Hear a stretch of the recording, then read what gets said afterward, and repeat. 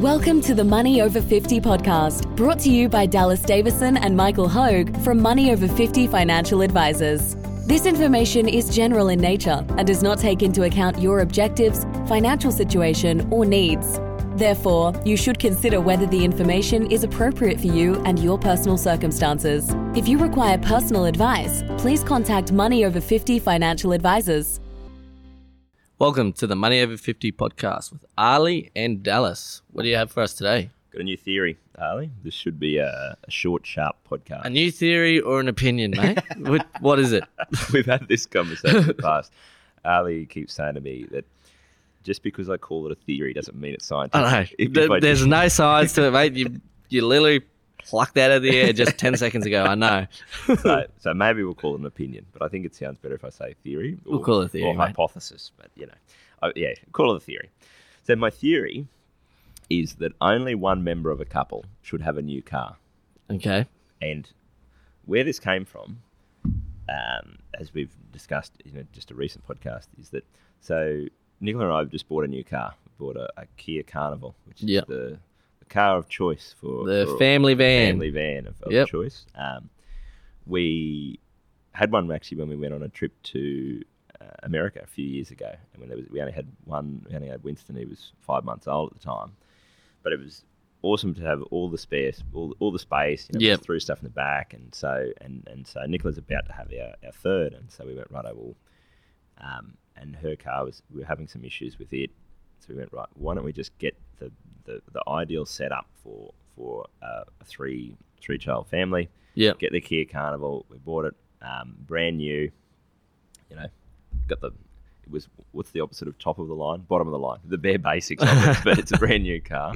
We went okay, and it was interesting because as we were going through this, there was a few different people that said to me at the time, something came up, Nicola's just got a new car, so she's got a Kia Carnival, for run the kids around and all the rest of it. And a lot of people said to me, so you're going to get a new car at the same time?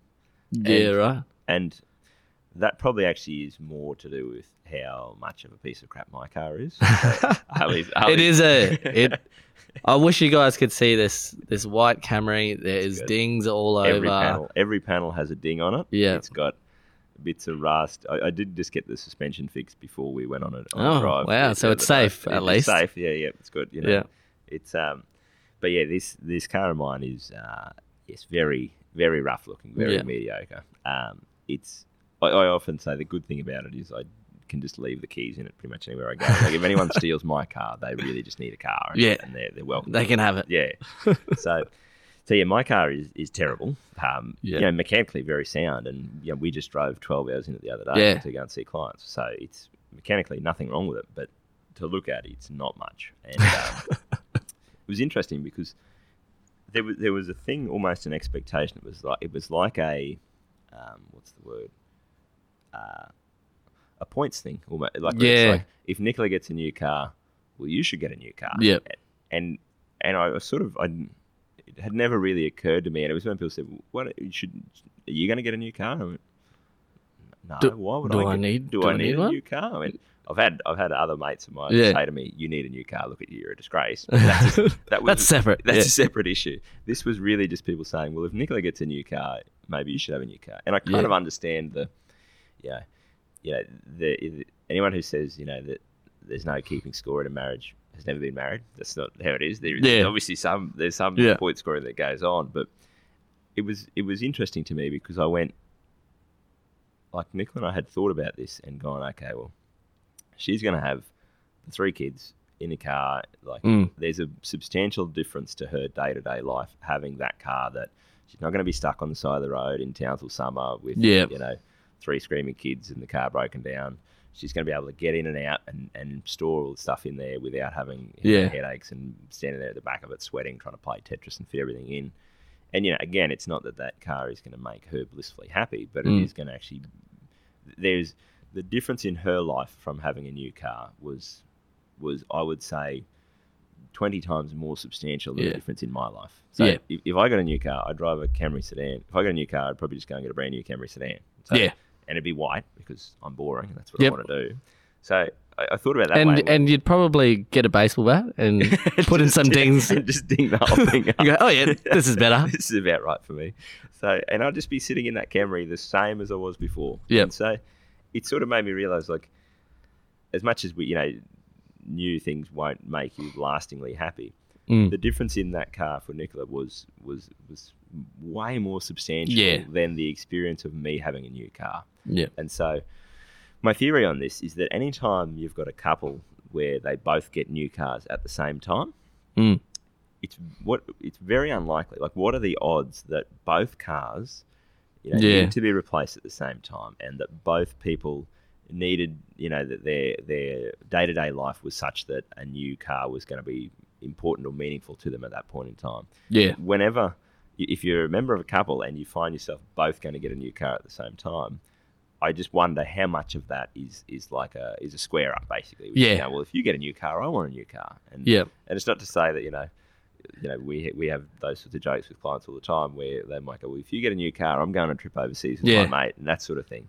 But it was just interesting to go, a new car is a very substantial expense. Huge. Like it needs to be. We thought about it for a long time before doing it, and so if you're a couple and one of you is going, right, well, I want to upgrade my car, or I want a new car, or whatever the case might be, there's a thing where it's like, and then I think there's also a thing where it's like, while we're doing the car thing, let's just tidy it all up. And my theory on that is that in any household, the more you can spread those costs out, the better off you are. So it's very unlikely that both of you will get the same benefit from a new car. So it's probably a good chance to go, okay, well, who actually would benefit the most from this? Yeah. Let's get them a new car, and then let's just sit and see for 3 to 5 years. And then when that time comes where, okay, it would be a substantial improvement for me to get a new car, that's probably the time to do it. Like, don't get caught in the thing of going, we're doing new car shopping. Instead of spending 50 grand on a new car, let's go and spend 100 grand on a new car. And that's a huge cost and can make a huge difference in the retirement savings altogether anyway. So you just need to, some people forget that you can just wait a few years. You don't have to rush into any decision. And it is interesting because I had this with clients where, like, they'd get to the end of their lease and change over their cars. And all it took was me to go, do you actually want a new car?